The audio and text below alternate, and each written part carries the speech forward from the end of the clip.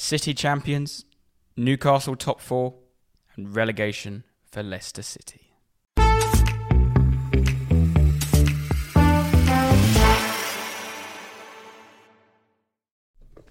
Evening, Tate. Evening, Jack, you all right? Yeah, mate. How are you? All good. All good. After a lovely regatta weekend. Yeah, it was, wasn't it? Lovely weather and good day out with everyone The down annual at the regatta basin. never disappoints. No, yeah, I'm a rookie. I'd say, I've only been introduced to it last couple of years, but yeah, of your group, it's been a stalwart, wasn't it? That's what I was trying to think the word. What's stalwart? Something like that, yeah. Don't know. We'll stick with that. Of the calendar, 100%. Yeah, a date to put in your was diary. A year ago since Jordan and Kerry got married, and what perfect way for Jordan to spend his wedding anniversary at regatta. Yeah, at the basin. Absolutely loved it. Yeah. And congratulations to Freddie Bourne for huge shout out to Frederick Bourne winning the Greasy Pole competition. So 6 in a row, I think he won, didn't he? 6 in a row, yeah. First ever Lager Lord to take part. Yeah. Undefeated champion. He's got to come back next year and defend. Yeah. There was lots of talk this morning that he's just going to retire and go into the sunset. But yeah, maybe when he gets nearer, he'd have to. I mean, he has to go and defend his title. Yeah, do people remember people who just win the championship once? Need to win multiple ones. Yeah, create a dynasty. Yes, that was good. Wasn't it? Good day. Very good. Fantastic day. So tonight's episode is going to be a end of season review of the season the season that was. 50 episodes ago, we did the season preview. Yeah, a few good shouts in there. And a few bad ones yeah, as well. some stinkers, but... Well, we'll start. We've got a few categories. Manager of the season, player of the season, signing of the season, biggest surprise, favourite game, flop of the season, young player of the season.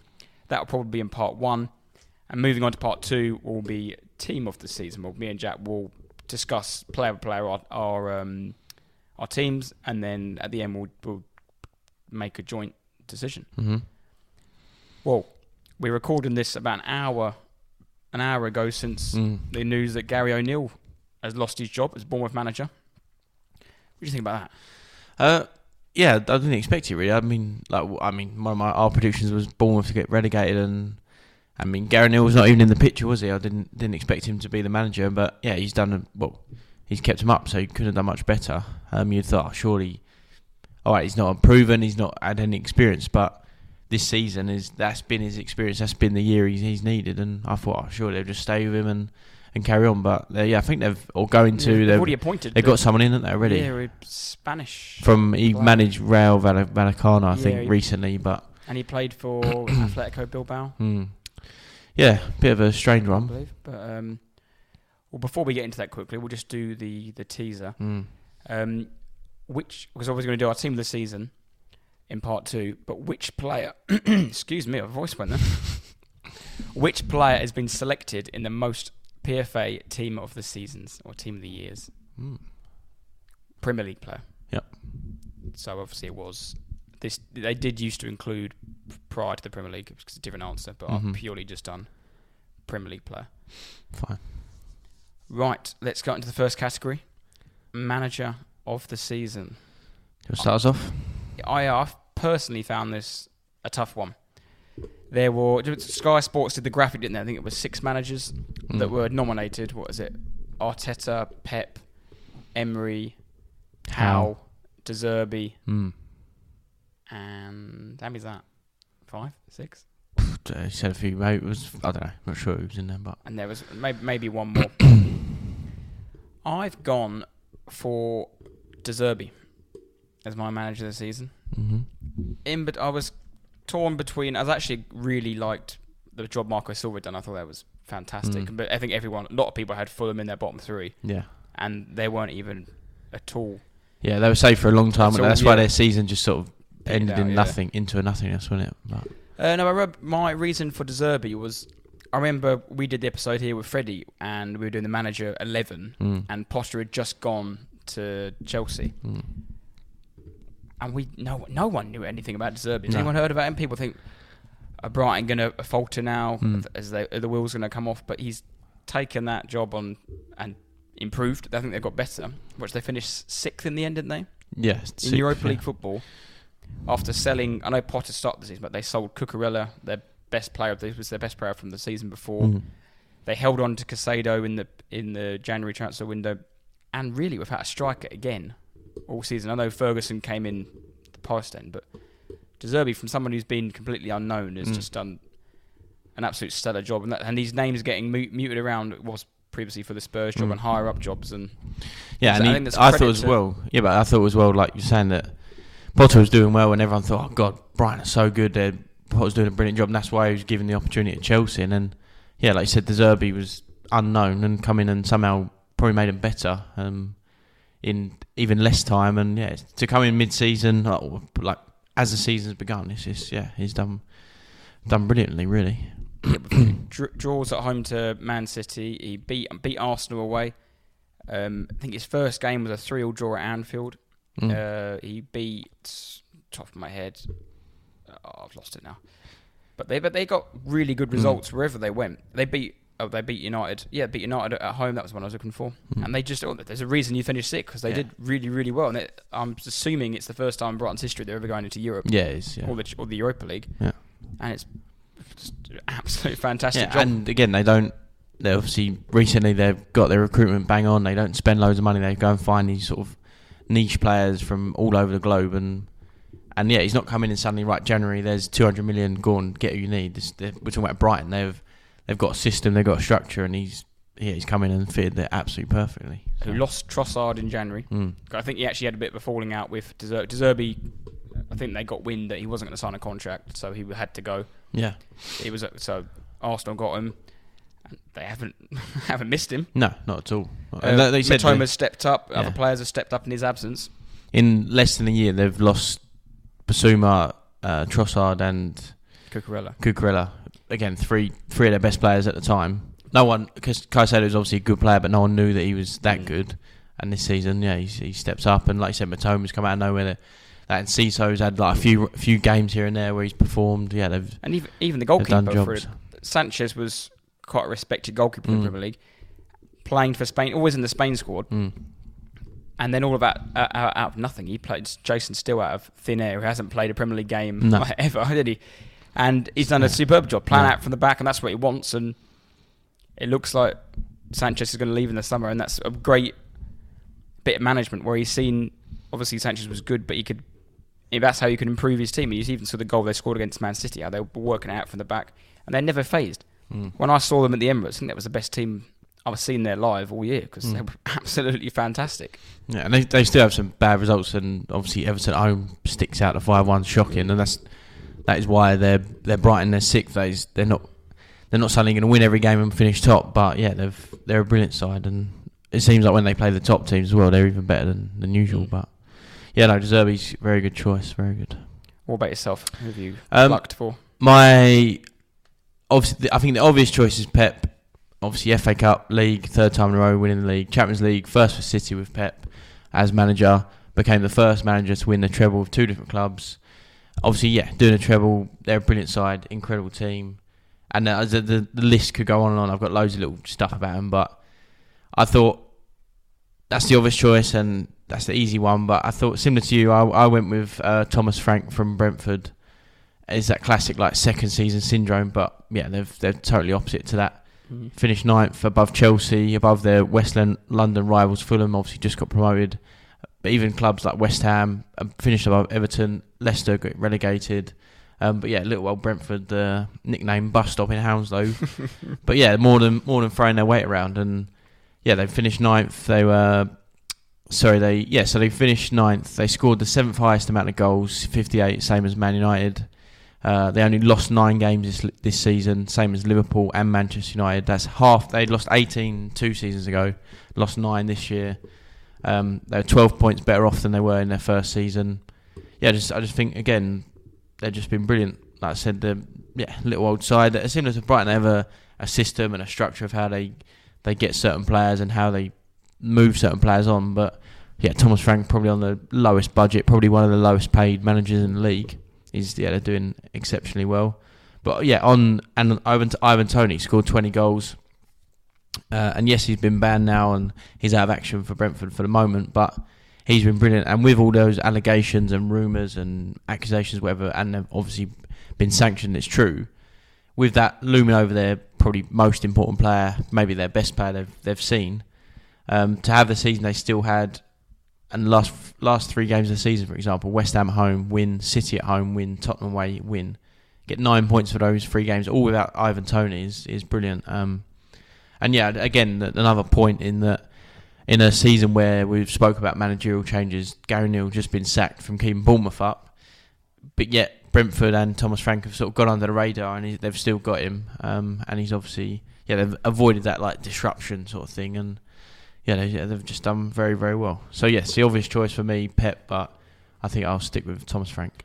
Yeah, 2 things like I said. I think going through these categories, there will be a lot of obvious choices. Yeah, of course. That we'll obviously touch on, but we'll also... The answer can't be Pep and Haaland. No, yeah, exactly, although it could. It could easily, yeah. Could be. But then that's like a 10-minute chat and there's no point in being there. Yeah. I like the points that you brought up. I didn't realise how much better off they were than last season. Because, again, last year they looked like they could be in trouble for quite a while. But this year, again, not at all. Was it second game of the season? 4-0 United. They did the double over City. They must have beat Chelsea. So I'm sure they must have beat Chelsea. Or at least drew with them. They drew with Arsenal at the Emirates. Yeah, I think they drew us at home and beat us away. So yes, they did. They must have beat Liverpool. But they just looked it looked like a proper Premier League outfit this season. Yeah, and that's ignore the name of Brentford and what you associate with them. But if you saw that team play, you'd be like, they're a solid, and which they are. They're a solid Premier League side, and for Brentford to become that in 2 seasons is very, very good. And a point I've just thought of from the top of my head, losing their second best, or arguably best player to Man United in the summer, Christian Eriksen. Of course, yeah. He went on a free. Obviously, he signed a 6-month deal, but he went to United, and they haven't missed a beat, have they? No, not at all. And it's going to be very interesting for him. Like you said, second season syndrome last year. Now, how do you deal with it? How do you deal with a goal scorer?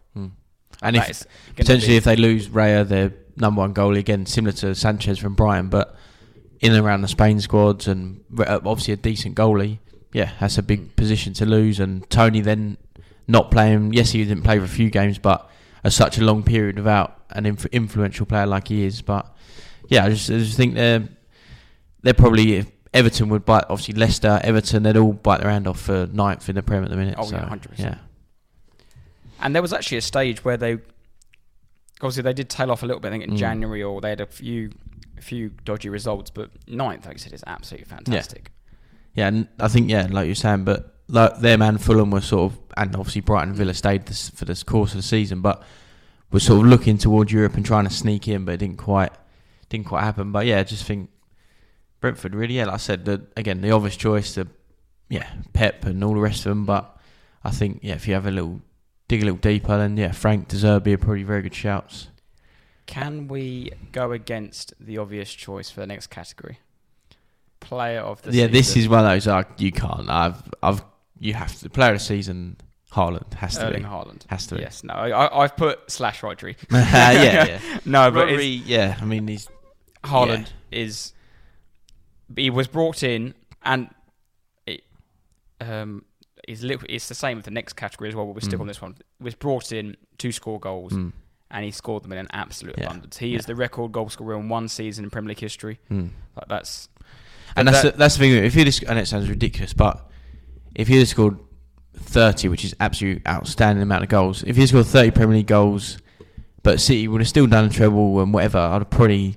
You might have found someone else, or you could have definitely argued, and you can still argue, but you can definitely have a few options. But I think 52 league goals across all comps, you just can't really look anywhere else. 36 in the league. He's only 22 years old. Wins a treble in his first season with City. A new league, a new team, a new manager. Huge expectation. All the pressure is on, not necessarily him, but because they've signed Haaland, everyone's like, right, now you've got that man. You're gonna win this and do that. And he's delivered and some. So it took him no time to do the 6-month betting in period or the 1 year betting in period that people often say of signings from abroad. Hit the ground running, 2 goals in his opening game against was it West Ham? Yeah. And never looked back. No. Would you say 52 goals? Yeah. 52 goals in a treble winning season is nuts. Ridiculous. And that's ridiculous. There can only ever be one winner for that. Honourable mentions, you've got for an individual season, Harry Kane, I think. Yeah. 30 goals in a struggling team is an outstanding achievement. Yeah, definitely. There's even got other Man City players in there. You could have picked probably 2 or 3 City players. Harry Kane's a shout. Probably some Arsenal players in it. I think probably a theme throughout. And on is it the next one? No, in two categories time, it's a sort of a bad theme for Arsenal, but Saliba possibly, Jesus possibly, if they essentially didn't get injured and played the whole season. Odegaard for many Arsenal, probably a very, very good shout. It sounds ridiculous, but I think De Bruyne, we'll talk about him later on, but not for player of the season this year, which sounds ridiculous. He got 16 assists, his best ever, but it almost, because of Haaland's goals and that man up front, he's just somehow gone under the radar, but he's still a ridiculous player. Well, De Bruyne, I think, is a little bit like Salah in a sense. Salah's season this year, whereas he scored 16 goals, maybe 25 in all comps, because that's just his usual. It doesn't really matter. De Bruyne was so good, but that's what you come to expect now. Yeah. So if it's the same as if Kane scores 24 goals, we'd had a bit of an off year, but no, 24 goals is still outstanding, a very good season. Yeah. But it's because you've been that consistent for that many years. 16 assists. Okay, that's what it's meant to do. Yeah. No, that is what he's meant to do. But it's also that's a fantastic. Yeah, no one's got close to him. So that's his own record, and everyone exactly that. Everyone's it's De Bruyne. What would you expect? But that's his record. That's ridiculous. Yeah. But I think Erling Haaland first season treble, 52 goals. Yeah, ridiculous. Signing of the season. Again, like we mentioned. Yeah. The obvious choice is Haaland. I've put him in there, but I want to talk about other players. Yeah, agreed. Manuel Akanji, I put in there. That was one that went under the radar on deadline day, I think, and they signed him. And you just thought, John Stones, Laporte, Ake, Diaz, surely he's just going to be back up. He was only 15 mil, 15, yeah. Something like that. From Dortmund, and I thought if Dortmund really wanted him, they could have dug their heels in. They've shown over the years, if they really want to keep a player, they will dig in and make you pay a premium. I'm thinking Jadon Sancho, off the top of my head, Bellingham, and so on. But he's had an excellent first season in English football, playing left back, right back, centre half, literally superb. And again, with similar points to what you said about not the classic, but usually players take a year or 2 and 6 months, whatever it is. But for Akanji to do it, when like you said, he come in and most people thought maybe third choice at best. He'll be playing the League Cup and second legs and whatever, coming on for half hour. But for a defender to play out of position and have the effect he's had, then it's been outstanding, I think. Another honourable mentions were Nick Pope and Zinchenko. Yeah, I didn't think about those two, but I've got a similar to what you sort of started with. I said obvious Haaland, I said Jesus as well. I feel like he was almost the catalyst for the change at Arsenal this season. And at the beginning of the season, it was like that Arsenal look incredible, but they've got Jesus up front who's leading the charge. They've got brought in Zinchenko. It's all working really well, and obviously got injured, and he sort of that rules him out of any category in my eyes. But I think Jesus could have been up there, like you said. Yeah, Zinchenko. Who else did you say? Sorry, Nick Pope. Nick Pope. Yeah, there's a few of those that have definitely could have been picked. But I've actually gone with Ben Mee for mine. And I think I took the mick out of him before, weeks and weeks ago. PE teacher, PE teacher. But he's not a world beater, and even now he's not a sensational centre back. But sort of following on from the Brentford theme, from the previous season he was ended as a player coach with a relegated Burnley side, and then for some reason Brentford signed him, got him on a free transfer in the summer. 32 years old, and more than capable of performing on a weekly basis for Brentford. And he's played 37 games in the league, like I said earlier, but helped to gain only 9 defeats. They got I think a positive goal difference, maybe 10 or 11 in their favour. He's not like a Rolls Royce centre half, but he's your classic blocks, tackles, heads, and volleys, and English strong centre back, and he's helped Brentford massively. I don't know if he was going in there thinking, I'm going to play every week, and I'm going to really even Thomas Frank probably thought, maybe just be rotational and whatever else. But he's come in free transfer. Don't even get much better than that. I actually had him in my fantasy team because they're good for a clean sheet. Yeah. And he actually popped up with a couple of goals here and there. He scored against United, didn't he? As a centre-back, don't worry, he's not scoring like 10 or 12, but the odd goal, I think he might have scored 3 or 4 in the league, which is pretty good as a centre-back. Yeah. I do remember him scoring against United, and that was like one of his first Premier League goals or something. But I remember he put like a funny post up saying, we've just won 4-0 and I scored against Man United. It was like, what the hell? Yeah, no, I thought, and his story, like, he started at City, obviously didn't quite make it there, went to Burnley, and he's only 32 really, and I think that's quite young now for a footballer. Well, I like your point you made. I remember watching him get relegated last year as a player manager. I think he had a knee injury all out for the season. That's why he took on the role. And to be sitting here in 12 months' time, knowing that he's probably going to be starting the first game of the season again for Brentford, it's quite a turnaround. Like, if you think, I know, Doran, he's a professional footballer and he knew he was going to play, so he got himself fit and all the rest of it. But you stop playing, he might be trained, who knows? But into management, and then suddenly you're starting every game for Brentford, and like you said, going to possibly start every game next year. It's quite a turnaround. So I think signing for me a little under the radar one, Ben Mee. And then biggest surprise. Do you want to do youngest player? Yeah, youngest player. Your youngest player first. I'll start off probably. Are we going to do, what was it, PFA? What was it, 23, isn't it? I think that's ridiculous. I don't know who you'd chosen, but I've done not research, but you look online and what, for example, I think Carragher or Neville might have said Odegaard, and he's 24, and don't get me wrong, he's young and it's fine, absolutely fine. But I thought, I stuck. Mine's 21 years old. He's a 21-year-old, your mate, Bukayo Saka. Is that yours? That's what I said at the beginning of the season. It has to be. It can only be. He's finally won it. Like, he should have won it last 3 years in the trot, but they've given it to Foden. Yeah, they could have easily given it to Foden, just winning. Easily could now, easily. Yeah, but no, Saka, 14 goals, 11 assists, 21 years old, and he's one of, if not the most important player for Arsenal in their system. He's the main man. Yeah. He is, as much as, like you said, Jesus and Zinchenko and Saliba have come in and been the catalyst for a change.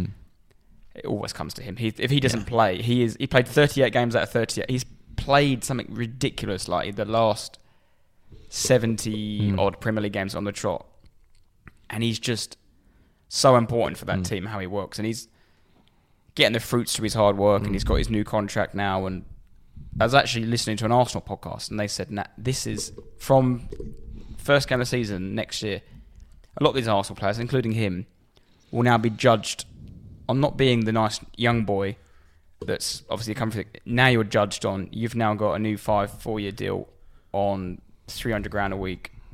You need to perform these levels every single season. And that's the maddest thing. He's actually 21 years old.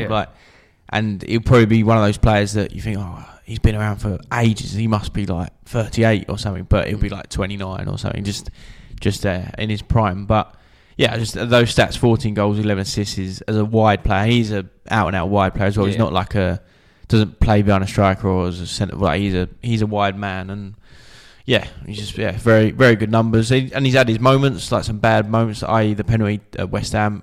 Obviously, a huge moment to forget about, but not just his goals and assists. But I'm sure I don't watch Arsenal all the time, but I'm sure there's games and moments like that one you always say, the classic eye test. He hasn't scored 20 and got 20 assists, and in a game, he may not have been involved in any of the goals, but his run or his pass that he makes or his tackle and then he plays it off someone. When you watch a game, you're like, bloody hell, he's a good player. That's what he's becoming or has become already. Yeah, well, like you just brought up there, he has become that guy. I remember Spurs did it at the Emirates. They had Son tracking back and they had Turin the whole time. And that's where the first goal came from, because Son came across, or I think it might have been Højbjerg as well, came across, doubled up. He played it across to White, played it past here with a free man where it's come out and then they scored. Yeah. And because they were so fixated on stopping him, you let another gapper. And that's the player he's become.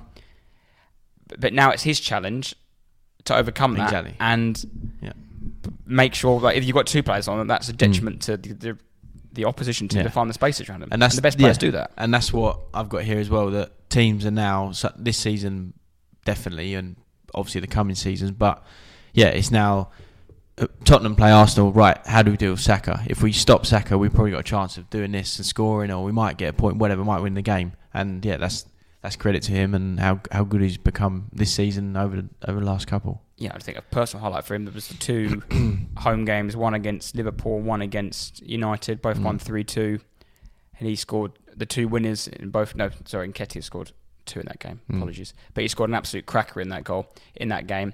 But scored the 2 goals against Liverpool and the late winner in the penalty in that game.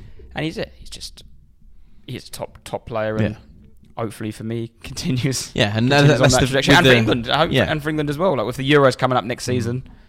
Is the Euros, isn't it, next season? Yeah. And that's with the contract, like you said. Does it, the cliche, like, does it go to his head, or do his performances suddenly drop, or is he going to carry on the way he is and just totally ignore the money, or not ignore the money, but that's not going to faze him. He's just going to continue on this path that he's on. But I think young player, unanimous decision on Saka. Biggest surprise?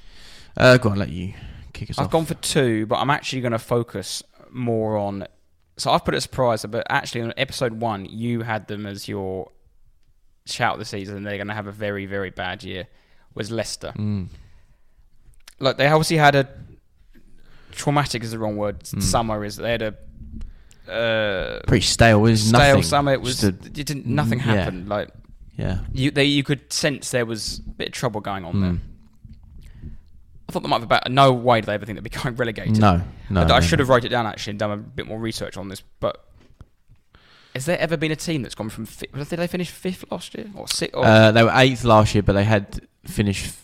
Yeah, they were like top 6 and won the FA Cup. And has a team ever finished 8th and then got relegated? I don't know. From that fall from 2 different. It's a big drop. Massive drop. And like I said, they missed out on the top 4 a couple of seasons before. On the last day, recently won the FA Cup 3 years ago, 2 years ago. And to be relegated to that squad, I know it's one of them cliches though, that they're too good to go down on paper. And throughout the season, you then look at the team and you think, they are crap. But at the beginning of the season, it's like anything. When the beginning of the season comes around, on paper, it was like Tottenham, for example. Everyone had us top 3, top 4, at least top 4, and look at us now. When you're going, but when you're going good, you think, Everton away, win. Brentford at home, win that. Another home game against Brighton, win that. But when you're bad, you're like, Dyche away, this is sticky Brentford. Brighton are a good team actually, and then you think that's how we're going to get points. When you're winning, I mean that was the thing I had last year with Arsenal. We were winning all the time, so I was like, Brentford away, why not? There's not. I can't make an excuse not to think we're going to win. You turned up to a game like, well, it's not going to. It's going to be 3 or 4. Like, it's not how if we're going to win. It's going to be 5, 6. But I had Leicester because I was. And still, I'm generally shocked they got relegated. Yeah, but they've gone down because of that idiot Brendan Rodgers, and he just wormed his way out of it.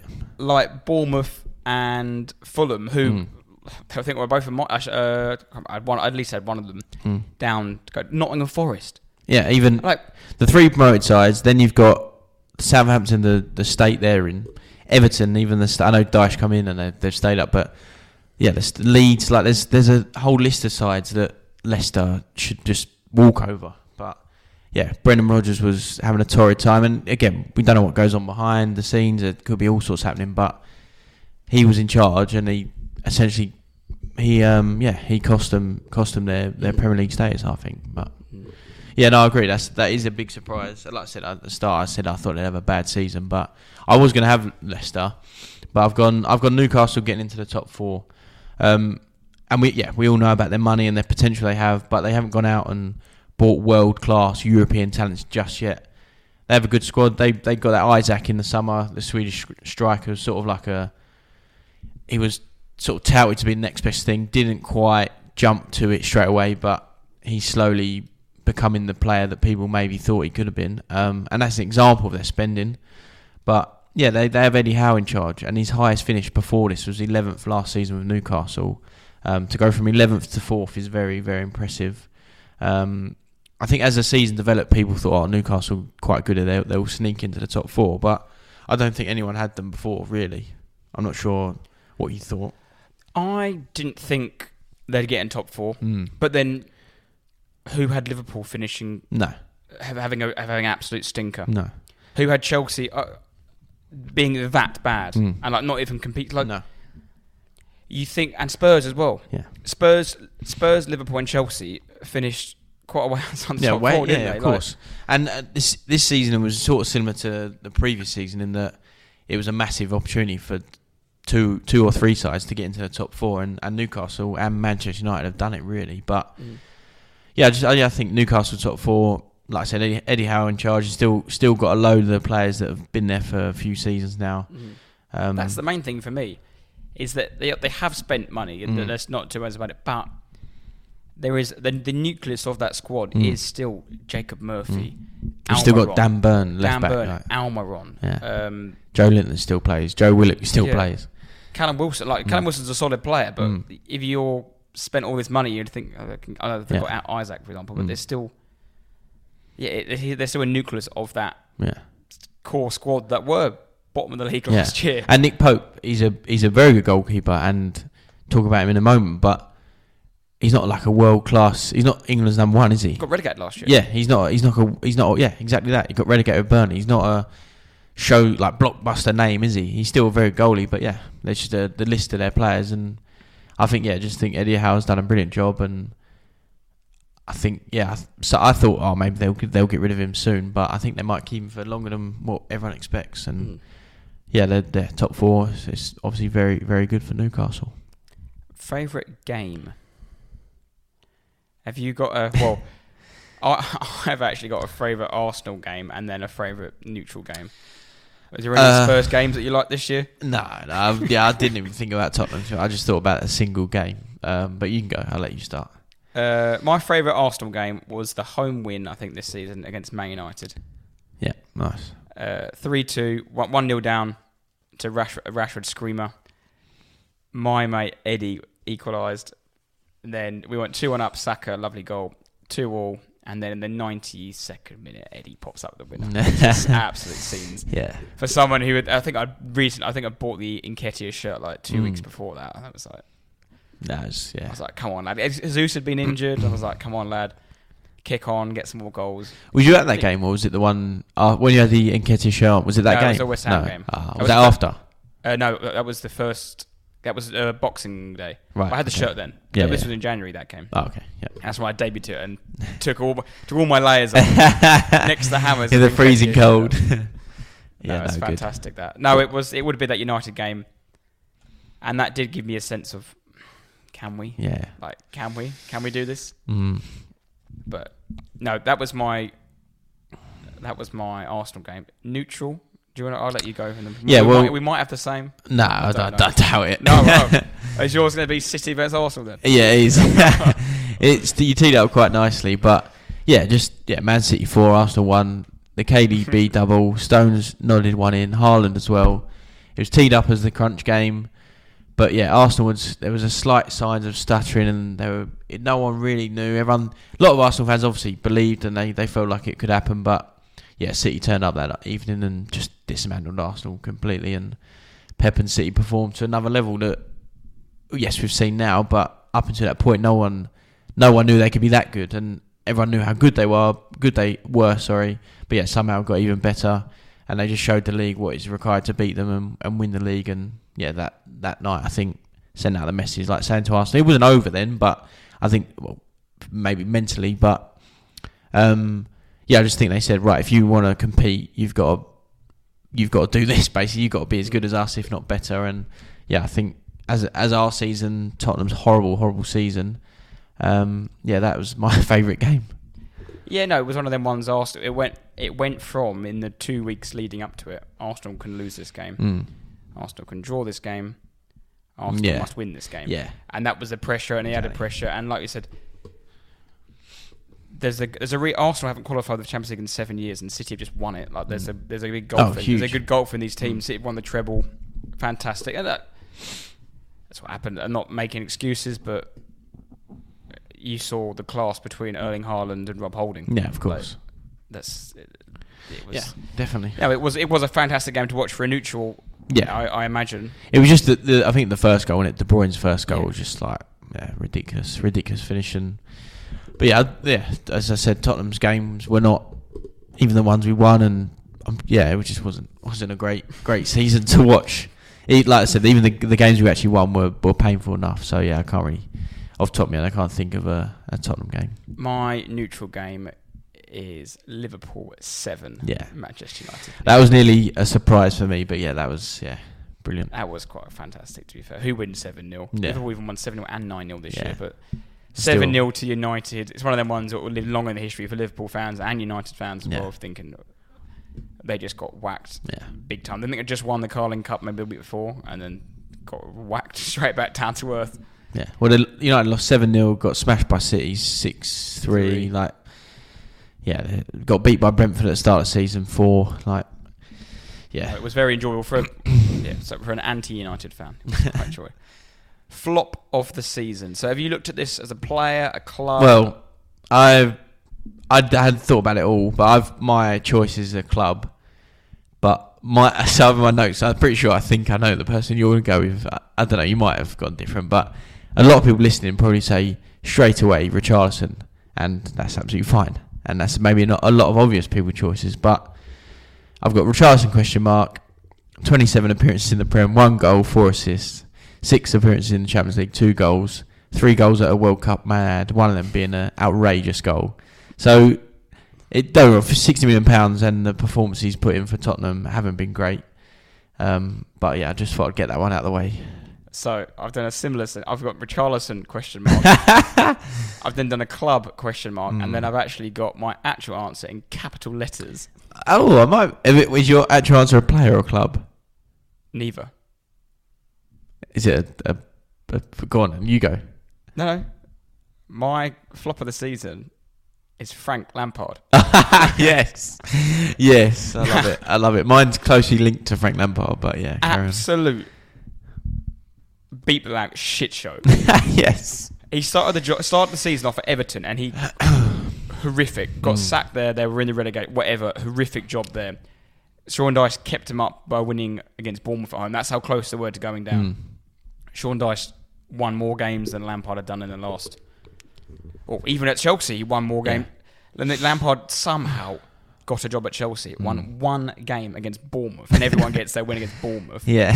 I think he drew to Forest, and he got another draw against last game of the season, Newcastle and lost the other 8 games. And I think they scored 1 actual goal. I think they scored no goal. Like the other team scored no. I think Gallagher got the goal at Newcastle was goal. They're just all Lampard's a great shout. The whole setup there was just Chelsea. You could put any signing under the thing down there. They were all crap, but that man cannot manage to get.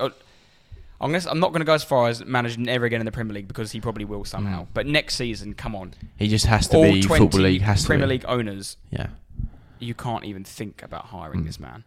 Yeah, I think if in a youth system, even at Chelsea, like the under 16s, under 18s, whatever, like it'd be pretty. Imagine being a young lad and Frank Lampard, your man. That'd be fantastic. But he's shown now, bloody hell, he can't be given a top job. And I mean by top job, I mean just 1 to 20 in the Prem. He cannot be given a Premier League job. There's no positive reason as to why you'd hire that man.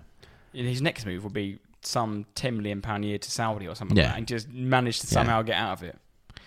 Yeah, you're right. Flop of season, Lampard, and like I said, linked to my main choice is Chelsea Football Club. The new owners arrived. Essentially, the main man, Todd Bowley. I know it's not all about him, but he seems to make it all about him. Comes in, removes Tuchel, who was liked by the fans. He won the Champions League with them. He wasn't in a great moment, but they got rid of him. Appointed Graham Potter, who himself could have been a flop of the season. Was doing well with Brighton on the up, and then goes to Chelsea and falls flat on his face. Chelsea, they spent over £500 million on players and managers. End of the season, 12th in the Premier League, and like you said, with Frank Lampard as an interim, who shouldn't be a manager of any Prem clubs ever again. Yeah, just Chelsea, a disgrace of a season. Absolute disgrace. And the news breaking today, it looks like they might even get away with all of it if they can sell half their players to Saudi. Talk about sports washing. That is plain sight. That is clearly obvious. And if you're listening and you're a Chelsea fan and you're close friends of us, we're talking about the Johnsons. Yes, you, JJ, you fake Ipswich fan. But no, you just cannot even have a conversation with me or anyone about that that's good business or whatever. It's obvious. It's so obvious. The Saudis are buying your players because they have probably a monetary interest in Chelsea, so they don't want to lose that asset. And the prime it's example just so it obvious. looks like Koulibaly's agreed a deal for like 25-30 million pound. He's on. They signed him a year ago. He's 31, 32 for 30 million pound. So how are you making your money on him after he's been shit? And he's like one of the highest paid players at Chelsea. Like it's the most dodgy thing. And It's it awful. looks like Mendy, Ziyech, Kante's already gone. Kante, and Koulibaly. 4 players to Saudi. Like, are you serious? And I think 2 or 3 at the same club. Yeah. It's going to be interesting over Chelsea, though, because obviously these talks about Havertz going, Mount going. It's actually a point I want to make. I think we'll see more top players from top clubs moving around. I used to always find it quite interesting that in Serie A, Pirlo, for example, played at AC. I think he even might have had like a stint at Inter for like when he was younger. He was at Juve as well. When he Pirlo. And they all Zlatan all played for all 3. Ronaldo, for example, played for both of them again, and it very rarely happens here. Like in England, it's a massive shock. Players, yeah, it's more It's of a big shock. deal, yeah. Like Van Persie, played for both. Tevez did it at City Tevez when they were played on for the both. up. I'm trying to think. At their prime as well. Yeah, they did it yeah, at their yeah. prime. And I think you'll see more because Havertz, they want to sell him. The market for Havertz, there isn't one outside of Europe because they can't afford him. They can't afford a player that hasn't quite hit the heights. I know there was talks about maybe Real Madrid looking at him, but I just don't really. I saw Bayern Munich say, but I think that might just be then, too late, isn't it? I don't see players like even Richarlison, for example. There isn't a market for Richarlison now. You're going to have to get £50 million for him somehow. You might see more players with Mount, for example. I'm saying, and Havertz and I don't know, Sterling gone to Chelsea, and you see these players. I think will be more because the money is all the Premier League, isn't it? Yeah. That's where they're going to have to go if they want to keep these players. Yeah, and like you said, I'd say it was more of a. It's been in the past. It's more of a big deal, isn't it? It's like, oh my God, Van Persie's gone to United, or whoever's moved to Chelsea, and all the rest of it. But yeah, I think, like you said, we're the clubs with the money. The top 7-8 clubs have got all the money, so like exactly that. Havertz can't be bought by most other clubs in the world, so he's probably going to go to a Prem side. But yeah, I think quickly back to flop of the season: Chelsea, Lampard, anything that Graham Potter, take your pick, Todd Bowley, anyone. Any signing, Cucurella, Fofana, Cucurella could have been. Koulibaly, Mudryk, Yeah, and Loftus-Cheek. Well, yeah, within that, he's finally gone, hasn't he? I think I don't know. I think he's been finally released, just in time for Love Island. But yeah, I think Chelsea's got to be up there. Yeah, I think is that enough for? Yeah, I think Part so. one. Yeah, definitely. And we're back with the team of the season.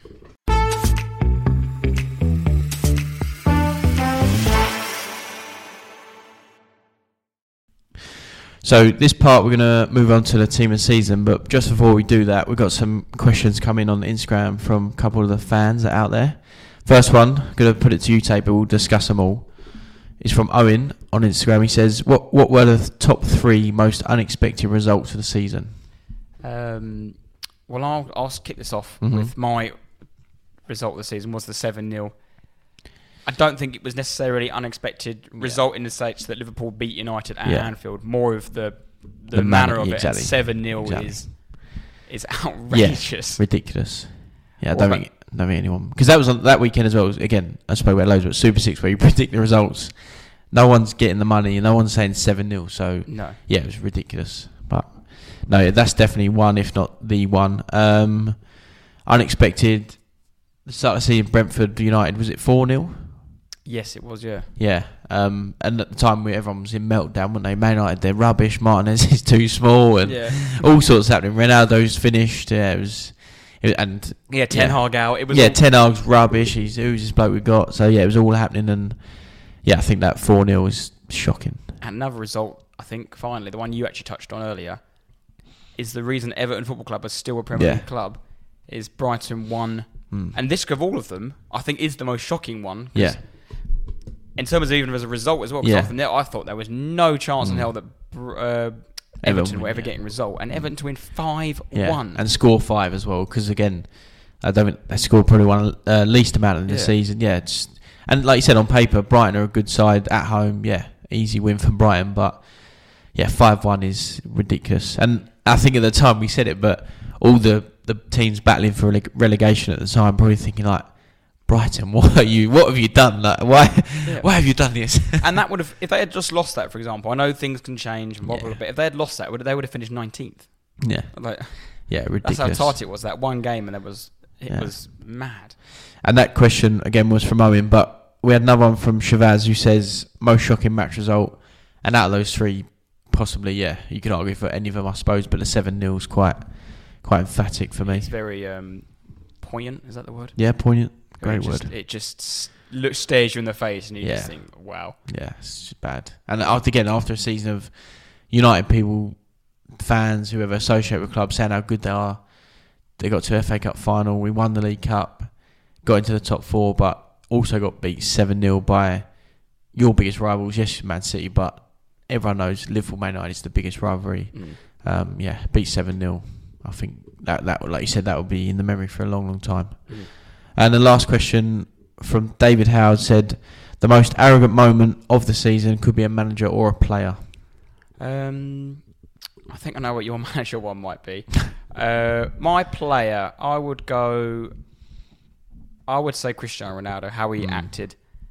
I was always quite a fan of his, and I was like really admired, like he's just an ultimate goal scorer and everything, but I think he just handled himself really, really poorly. That was in them 6 months this season. I remember him storming off. I think they might have beat Spurs 2-0 or something at Old Trafford, and he stormed off. Or when he went and shook the pundits' hands, and because someone questioned him, he ignored Carragher, and then didn't ignore Neville the next time. And he did. It's just, you're nearly 40, mate. Grow up. You're one of the best players ever to play. Come to the realisation that you are slowly. I know it must be really hard to not be once who you were, but come on. And they're Man United clearly trying something new this season. Try and get on board with it. You're meant to be a Man United legend, and I think it ended really poorly on his part. It was sour, wasn't it? Souring him, but not that like David said, it wasn't necessarily each topic. But I've got for the manager, I'd probably Klopp for me, Jurgen Klopp. Just in general, he's just an arrogant human, and I'm sure if you're a Liverpool fan, you absolutely love him. They do, that's fine. But there's been multiple times this season and in previous seasons. But the one for me was the penalty. Was it the penalty even against Arsenal? I think, wasn't it, at home, when he didn't face the penalty and Salah missed. Salah missed. And he just assumed they scored, and just a prime example. And even when he pulled his hamstring, like even that little moment was slight arrogance, like him charging down at the fourth official, and then Karma just his hamstring just falling to pieces. But against Spurs, that was it. I think it was, when it was all booing off. But I dislike the man anyway. But for me, just a arrogant man. And an honourable shout out for Antonio Conte's press conference. He could sneak in there. We spent enough time talking about that. But no, thank you for the questions. Yeah, good questions. I really enjoyed them ones. As always, thanks for getting involved. But we'll move on to our team of the season. Do you want to kick us off in goal? Yeah, we mentioned him briefly earlier, but we are, to the listeners out there, Jack's got his team, I've got my team, and then we'll have a discussion and agree to disagree, I'm sure. But start off goalkeeper. I've gone for Nick Pope. Part of the reason why Newcastle have conceded the least amount of goals, only 33, same as City. And he's had one or two huge errors. For example, I think the Liverpool one when he come charging out week before the cup final, red card. Obviously misses the cup final, and in that game was a poor moment. But made some important saves. I think was he like one of the first goalies in so long to save a Tony penalty at Brentford? Yep. And again, a couple of penalties. Saved one against Forest. No. It might have been Forest, but he did definitely save one against Leeds. Yeah, Patrick Bamford. That was it. Leeds away. Yeah. And like I said earlier, he's not like a blockbuster, huge world class name, but he's more of a textbook English goalkeeper. But Newcastle are fourth, and Pope's probably the first name when he's fit, if he can play on the team sheet every week. So I just think he's been very good. Obviously Ederson is a very good goalkeeper. Alisson is a very good goalkeeper for Liverpool, and I think he's had a very good season. And there's others in there, but I just think the season Newcastle have had and all the rest of it, I think Nick Pope for me. 100% agree with you. I've got Nick Pope Yeah. as well. I put fantastic signing. Yeah. A big improvement on what they had before. They had Dubravka, was it last year? Dubravka, He's been a solid little goalkeeper over the years, but Nick Pope wasn't a stellar sign, but he's been such a great player in that back four and has been, like you said, conceded the same goals as Man City. That's unbelievable and fantastic. And he's, like you said, he's a solid professional who will make, over 38 games, you will make one or two mistakes, but for the most part, he's been absolutely fantastic. Yeah, it's just been a good goal. And like I said, that's why you don't read too much into the stats. But like De Gea's had the most clean sheets, but he wouldn't be anywhere near anyone's team this season. No, and they'd absolutely despise and they want him gone. So yeah, I think Nick Pope's obviously us two now is quite an easy choice. Moving on to right back, we might have the same here, but I've gone for another Newcastle player in Kieran Trippier. Yep, I'll let you explain. But yeah, I've gone Trippier as well. Well, as Newcastle, been an incredible season for Newcastle, gaining qualification back to the Champions League for the first time since 2002 and 3. Trippier played every single game and was the only Newcastle player to do so. And he's been a constant in that team. He's great outlet, crosses, assists, captain now. He was the first signing of the new era, and he's might sound cliche, but it's the perfect signing to do that. He's not a Robinho. He's not a Neymar. He's someone who's come in, wants to prove he can still make it at the top level. You see Southgate picks him all the time. He's a solid right back, and he's been fantastic.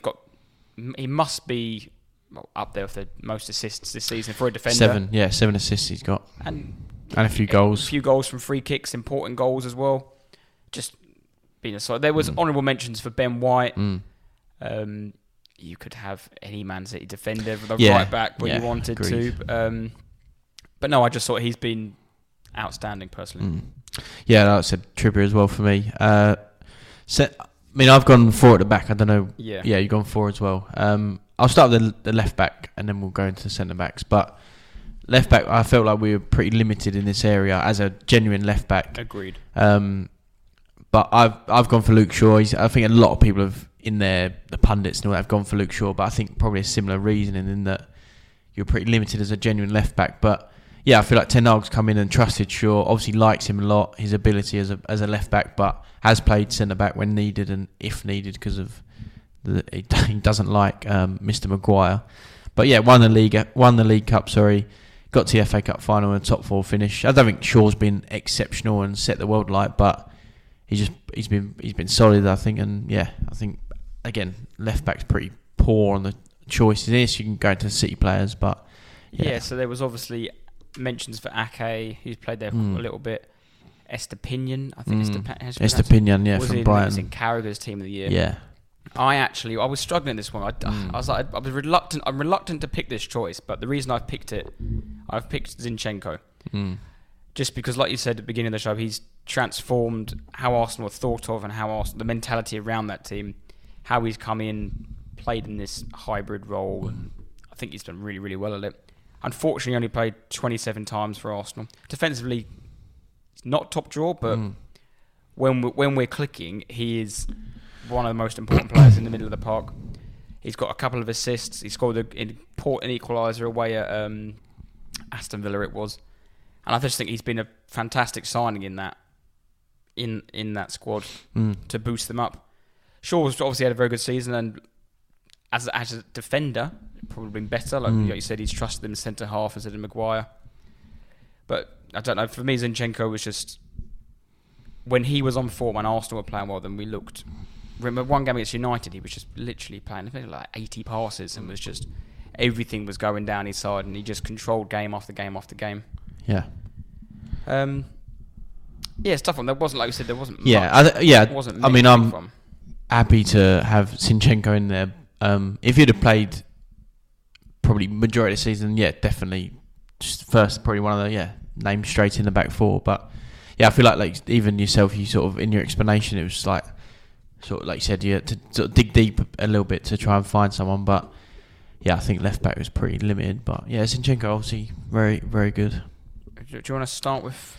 Yeah, I'll name. I've got 2 obviously, but yeah, I'll go 1 to start off with. John Stones. I think he speaks for himself really. his name. He's technically not played as a traditional centre back this season, but that's his default position, and he's had a fantastic season. Pep's transformed him as it's progressed into this like weird, basically it's not this hybrid, it's just basically a centre midfielder, and ends up running up the pitch, number 10, getting on the ball and creating things, which is mental. But yeah, I think as a centre back, I absolutely love him at centre back for my team. So yeah, John Stones for me. I've actually gone for both of John Stones' teammates. Oh, interesting. I've gone. You go first. So I was tossing and turning between Lewis Dunk. I thought, is that too? Trying to be too trendy. Trendy. Yeah. He has played very well. You could have had your mate Ben Mee in there. Yeah. But I've actually gone for Akanji and Ruben Diaz. Oh, interesting. Well, because my other choice is Ake. So basically, whoever we put out, it don't matter. We've gone for all. Yeah, that's fine. Go on. I mean, unless you want to move Ake to left back. We could. You explain yours, and my argument for him might slip him in the side. But Ruben Diaz has now won the Premier League title in all 3 seasons he's had in England.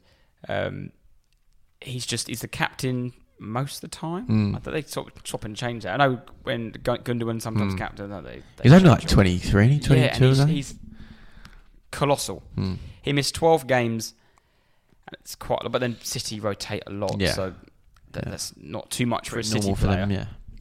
He's just colossal, mate.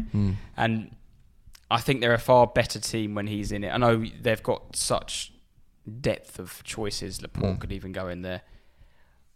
I actually think he's sort of maybe even over. I think he's the best defender they've got.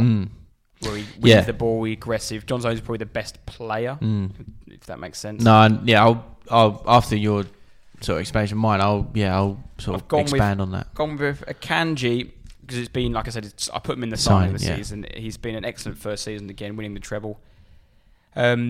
The Swiss international has ended on the winning side of 24 of his 29 Premier League games this season. In the 9 games he hasn't featured, they've won just 4. So I thought he's just been, whether that's been left back or right back. When Ake got injured against Bayern Munich, they thought they were a bit worried. We haven't got a left back now. They put him left back, and just quality against Real Madrid, Arsenal. Like they were they're their 2 biggest rivals this season. It were, and just didn't face them at all. But he started the Champions League final at right back. Didn't he start the FA Cup final at left back as well? And he's always been a player for Pep to go to when they've needed an option, and he's been the one he chose. There's some stat about he's made the only person to make more passes than Lewis Dunk and Rodri, but does that matter? For Pep it does. Yeah, clearly, it does. Yeah, no, I like it. Like I said, I went Stones, but I've gone Nathan Ake. I think he stepped up massively this season and covered on the left side, predominantly left back, maybe slipped into the left side of a 3 and when needed played centre back. But he's played 41 games this season across all competitions, from 27 appearances the previous season. So it's a big step up for 13, 14 games more. City have won a treble and he's been heavily involved. And again, I don't think you think of City and go, oh bloody hell, like Ake's a brilliant player, Kanji's a fantastic player. They are good players, but when Ake first went, I thought, why has that happened? But similar to that, need a bit of time to bed in and get used to what's going on. That's it. I think he's a perfect example. It's taken him slightly longer, not even that a season, which is pretty normal. But Haaland's come in and hit the ground running. But yeah, I just think Ake, 41 games, like I said, and yeah, he's been a huge part of it. And he probably, I know he personally wants to play and do the best he can, but he probably didn't even believe in himself at the start, thinking, "Oh, I'll get loads of games here." So I actually think at the beginning of the season there was rumours he was going to go back to Chelsea. I think there was a few transfer talks about that. But Pep, there's a thing with Pep, and they say that he doesn't let a player fail. He'll always give you that chance, and that's what they're saying next year with Calvin Phillips, that he'll want to for his sake as well. He wants to make him good to make sure that he doesn't look like he's. They haven't had a bad player, have they? Like flop. Like I can picture, I don't know, Danilo and Claudio Bravo, but that's literally it. Yeah, but even with Bravo, like that was Pep who brought him in, and he played a lot of games. They still won things with him, and he made some mistakes, and people thought, God, oh no, but yeah, they just whoever has come in, he like you said, Pep played in that 100-point team. Like. Yeah, exactly. Pep has made them into a brilliant team. But on the centre backs in particular, and like I said earlier about Jesus and Arsenal, I think Saliba definitely would have been in there if he'd have played the whole season, hadn't got a bad injury. Yeah, I think the way Arsenal tailed off, if Arsenal won the Premier League, that whole back four is different. But it is the City. Them last 8 games. Well, that was the creme de la creme that they moved to the top. Yeah, they shifted. Ben game. White didn't have his best last 5 games. Saliba obviously didn't play. Gabriel wasn't the playing player he is next to what's his name? Next Holding next to Holding. Yeah. And that's why Zinchenko sort of got there in default. Yeah. He was probably, as a defender, probably the worst defender out of the 3 of them, but that was a space where I thought he could play, and he was obviously been fantastic this season for us. But no, I just thought because I'm sure Saliba was Saliba's transformatal. Yeah, and then again he's like what 21 maybe 22 or something. Luckily signed him to a new deal. So if he's fit again and he can, similar to that argument, like if he can consistently play a whole season, then you'll see how good he is. But I think any mix of those City players with a sprinkle of Newcastle and Arsenal, I think we'd be absolutely fine. Yeah. So what should we agree on then? Trippier's locked in. Yeah, Trippier, Pope. I think obviously. Should we push Ake to left back? I don't mind that idea. I do like that idea. Should we push Ake to left back? And then... Do you want Akanji in as you picked him, signing of the season? Should we go Akanji and Stones? Yeah, I like that. Yeah. I like that. Yeah. Pretty good. I think at least 2 of our midfield will be the same. Yeah. Could possibly 3. Could be 3. Depends what you've done. Have you done 3? Yeah, I've done 3, yeah. And then you've done 3 forward... Yeah, attacking more players. Yeah. I think I know why you're putting that in inverted commas. Because my team is. I mean, it's not a formation that I'd like to play personally, but it's one that could work. Are you shoehorning one player in? yeah. Central midfielder, Rodri. Yeah. I don't think there's much more to say, Yeah. but we haven't already said. 52 games, I think he's played. Fourth season at Man City, I believe it was. 3rd title, just a fantastic and player. he's again about the age, but he's 26.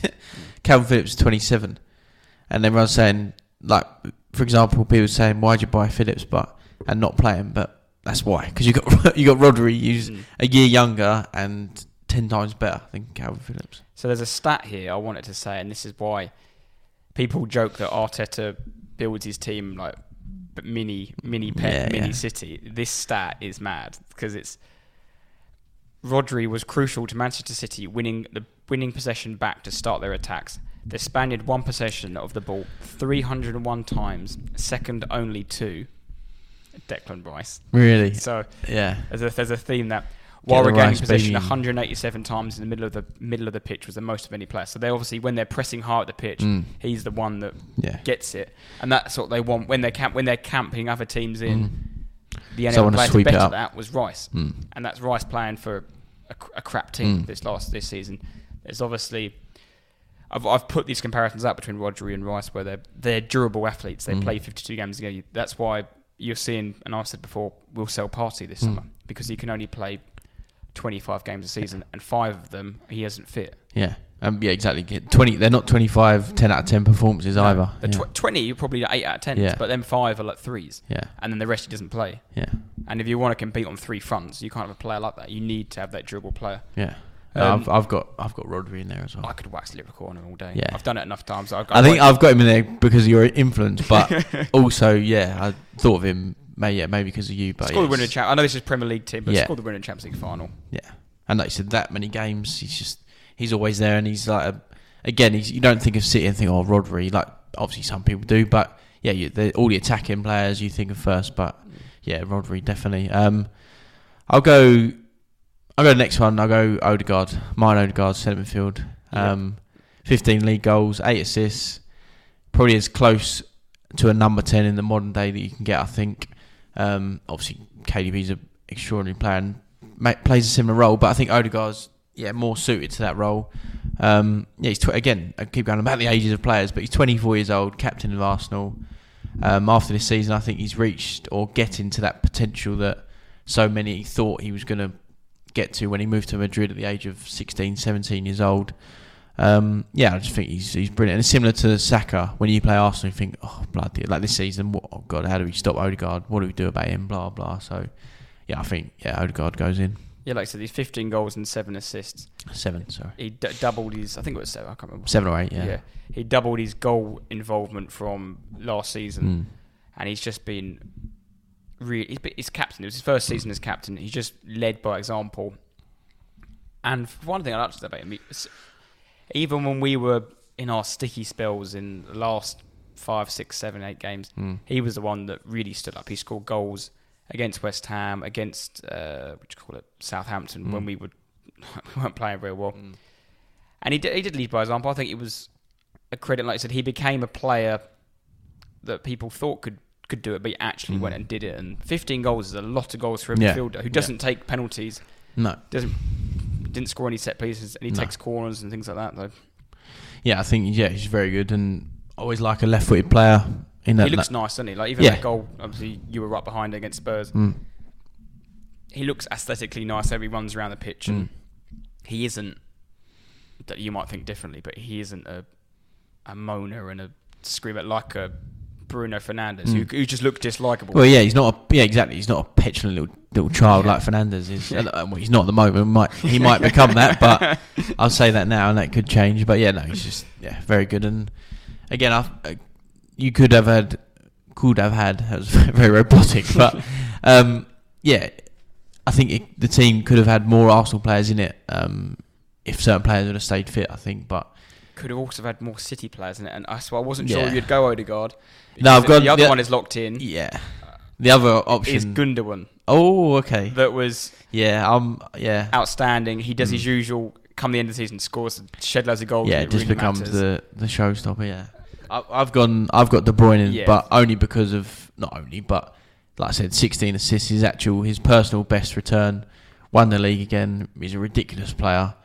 Possibly it sounds ridiculous, but gone under the radar because of Haaland.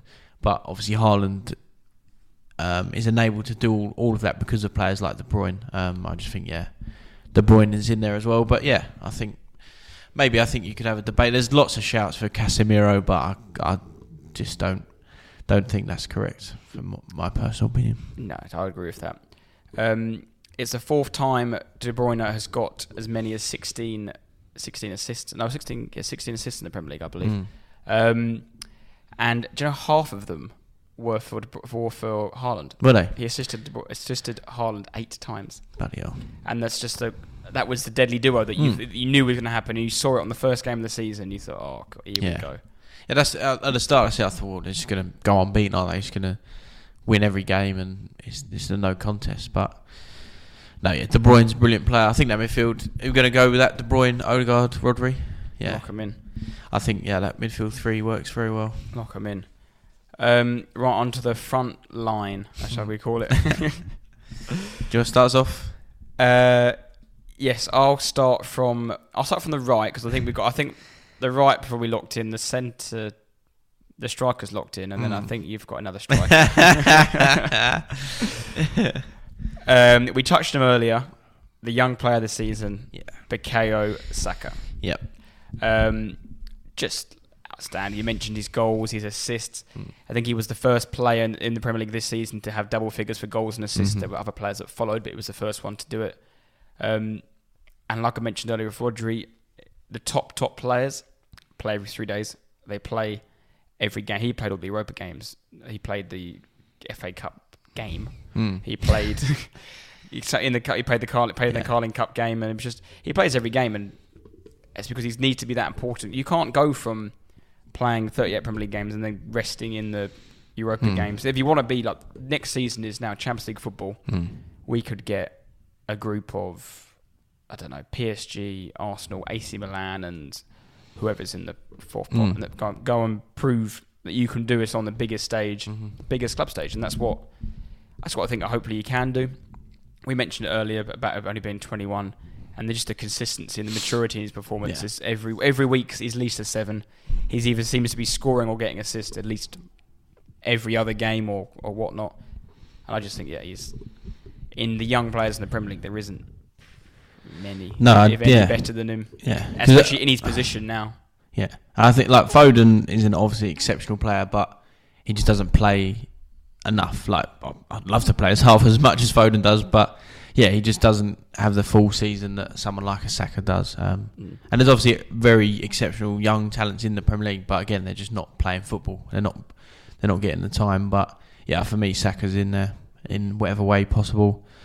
I think Haaland's done, nailed in. You think? I've just got Haaland robot. We spoke about him earlier. He's definitely in the side. But yeah, the third player, I've got Harry Kane. So I knew you'd have him in there. So the left-hand side, it is my bias. It was because I knew you'd have Harry Kane in there, so I was like, we can squeeze him in there, whatever. We had Rashford, I had Martinelli. I went with Rashford in the end. Really? But I want to ask you a question. Is it harder? I think I know the answer to this. Is it harder? Would Erling Haaland score 30 goals for Spurs last season? Would Harry Kane score 36 goals for Man City last season? Yes. I don't think Haaland would have scored 30 for Spurs. Yeah. No way. Because we're just essentially not good enough. But yeah, I think Kane scores 45 in City's team. Like, I just think this is what I've been saying. Yeah. I think obviously Haaland has done unbelievably well. Unbelievably well, should I say. They sold Jesus because Jesus is bloody fantastic, but he isn't prolific. He's and that's with Jesus. He'll never score. I mean, he might, but I don't think he'll score more than ever. Maybe 20 more than 25 goals in a season. No, I don't think he'll score more than 20. But I just don't think he's he can be involved in more than 20 goals. Yeah, but as a striker, no. But Kane would have broke this record 2 years ago if he'd gone in that summer, because City just do create these chances, and it's just and that's what I want to say about the team this season. Like, yes, Kane has scored 30 goals. I think he deserves to be in this team, and we also know that on paper Harry Kane is probably one of the best players in the Premier League, but we also know that Van Dijk is probably one of the best centre backs. Alisson's probably the best goalie. Like, Salah on his... I was just randomly picked off 3 Liverpool players, but Salah on his day is probably one of the best forwards. But we're obviously trying to do a team this season and on form as such. So yes, for me, I think Kane should be in there, scoring 30 goals. De Bruyne or Odegaard out wide and get a 4-4-2 in there? That's for me. Obviously, the formation-wise, Kane, Haaland, they're not going to play left wing. That's ridiculous. But do you play a 4-3-1-2, like with a Saka behind them too? I don't know. Or do you play a 4-4-1-1, Kane, Haaland up front and Saka on one wing and, don't know, De Bruyne off the left? I don't know So for me, roughly a team a season is what it is. As long as there's 11 players in near about the right area, I think it's fine. I'd be happy to swap my left winger out for Harry Kane. Yeah, I think so. Yeah, I think he's had a better season than Rashford and whoever. Martinelli. Controversially, I think for Rashford, I think his season literally went straight line, massive peak, and then like a straight line since they won since like February. Yeah, I don't know the exact, but I think he only scored like 2 or 3 goals from then. He went like January, February were like absolutely nuts post World Cup, and then he just got 30 goals in all comps. Like, that is pretty impressive. Very impressive, shall I say? I mean, obviously, Kane 30 goals in the league is brilliant. Yeah. He only scored 32 goals. 1 in the Champions League, 1 in the FA Cup. Only 1 in the Champions League. And that was 7 games you would have played. 8 games you would have played. Yeah, played the group stage and got to Milan. Milan won it. 1-0 won it. Yeah, and scoring the FA Cup. Obviously, 30 goals in the league is brilliant. And yeah, he's a fantastic player. We know that, and he's had a good season, and we are 8th because of him. If he scores 10 goals, 15 goals, we finish 14th. And even in those games that I want to forget, but he's the one getting involved, picking the ball up, spraying the ball, and then getting in the box and scoring. He's just a brilliant player. So yeah, I think the front 3: Kane, Saka, Haaland. The parallels with Kane and Spurs this season to Arsenal. Actually, I'm actually wearing the shirt. I was wearing it. Took it off earlier. It's too hot in here. The 2010-11 season for Arsenal and Van Persie, he scored 30 Premier League goals in a struggling team. We just about got 4th, and that was the year he went to United with 1 year left in his contract. And that, like you said there, but that could have happened when we got 4th last season, if you like, 2 seasons ago. Kane and Son were brilliant. Kane was excellent. He was even better than he was this year, I think, as a player. But obviously didn't score the goals. But yeah, it probably should have been very similar to what happened to Van Persie. But like you said, he's a fantastic player, and yeah, you'd like to think. Well, I think he'll probably stay. Yeah, I'd love Kane to stay. I'd love him to play his whole career at Tottenham, and that'd be it. But if he goes, then absolutely no reason, no blame on him at all. And he became the second. During the season, became the second all-time Premier League goal scorer, whilst also becoming Spurs' all-time leading goal scorer, didn't he, as well? And also becoming England's all-time leading goal scorer. And added to that tally the other night. It's a huge game against Malta. Yes, he might have even added it tonight as well. Yeah, we don't know actually. I'll have a look. I'll have a quick look. It must be nearly full-time. I was actually thinking last weekend was the Champions League final, wasn't it? That was the last weekend of any club football. This is the last weekend. Sorry to interrupt. He actually has England. Is it another penalty? No. Oh, 4-0 up against North Macedonia. Harry Kane with the first. Saka with Saka, Rashford, then Saka. Young B with 2. Why is Saka still playing? Come on, man. Just why any of these players? Why are we even bothering? I don't know. It's just stupid, isn't it? It's what's it? The 19th of June. Come on, Saka needs to rest. Rest God's child. You see, old Spain won the Nations League last night on a 0-0 penalty. Yeah. Didn't even know it was on. What rubbish. Let's recap then. So we got Nick Pope, Kieran Trippier, Akanji, John Stones, Ake, Rodri, De Bruyne, Odegaard, Bukayo Saka, Harry Kane, and Erling Haaland. Yeah, I think that's about right. Right. Which player has been selected in the most PFA Team of the Years in the Premier League era? I'm going to go my first reaction to that question when he started with it. I'm going to go Ryan Giggs. No. Purely because he played loads of games. Yeah, that's all I can say. And obviously played for one of the best sides and won loads of things. But obviously not. Is it that sort of era or is it? Yeah, okay. David Beckham? No. Is it Man United or? No, okay. Played his whole career in the Premier League. Okay. Oh, Shearer? No, well, 99% of his career. 99% of his career. Yeah, okay. I'm just throwing out names there. Let's have a think. All right. Okay.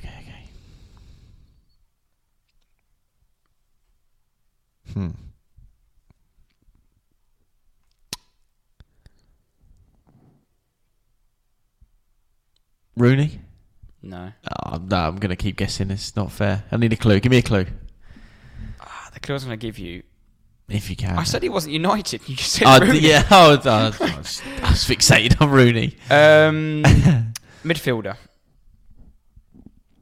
Central midfielder.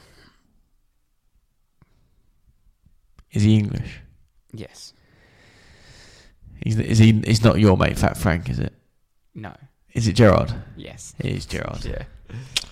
Yeah. No, we never won it. What's that, sorry? Never won Premier League, did he? But they got 8 appearances in the PFA Team of the Year.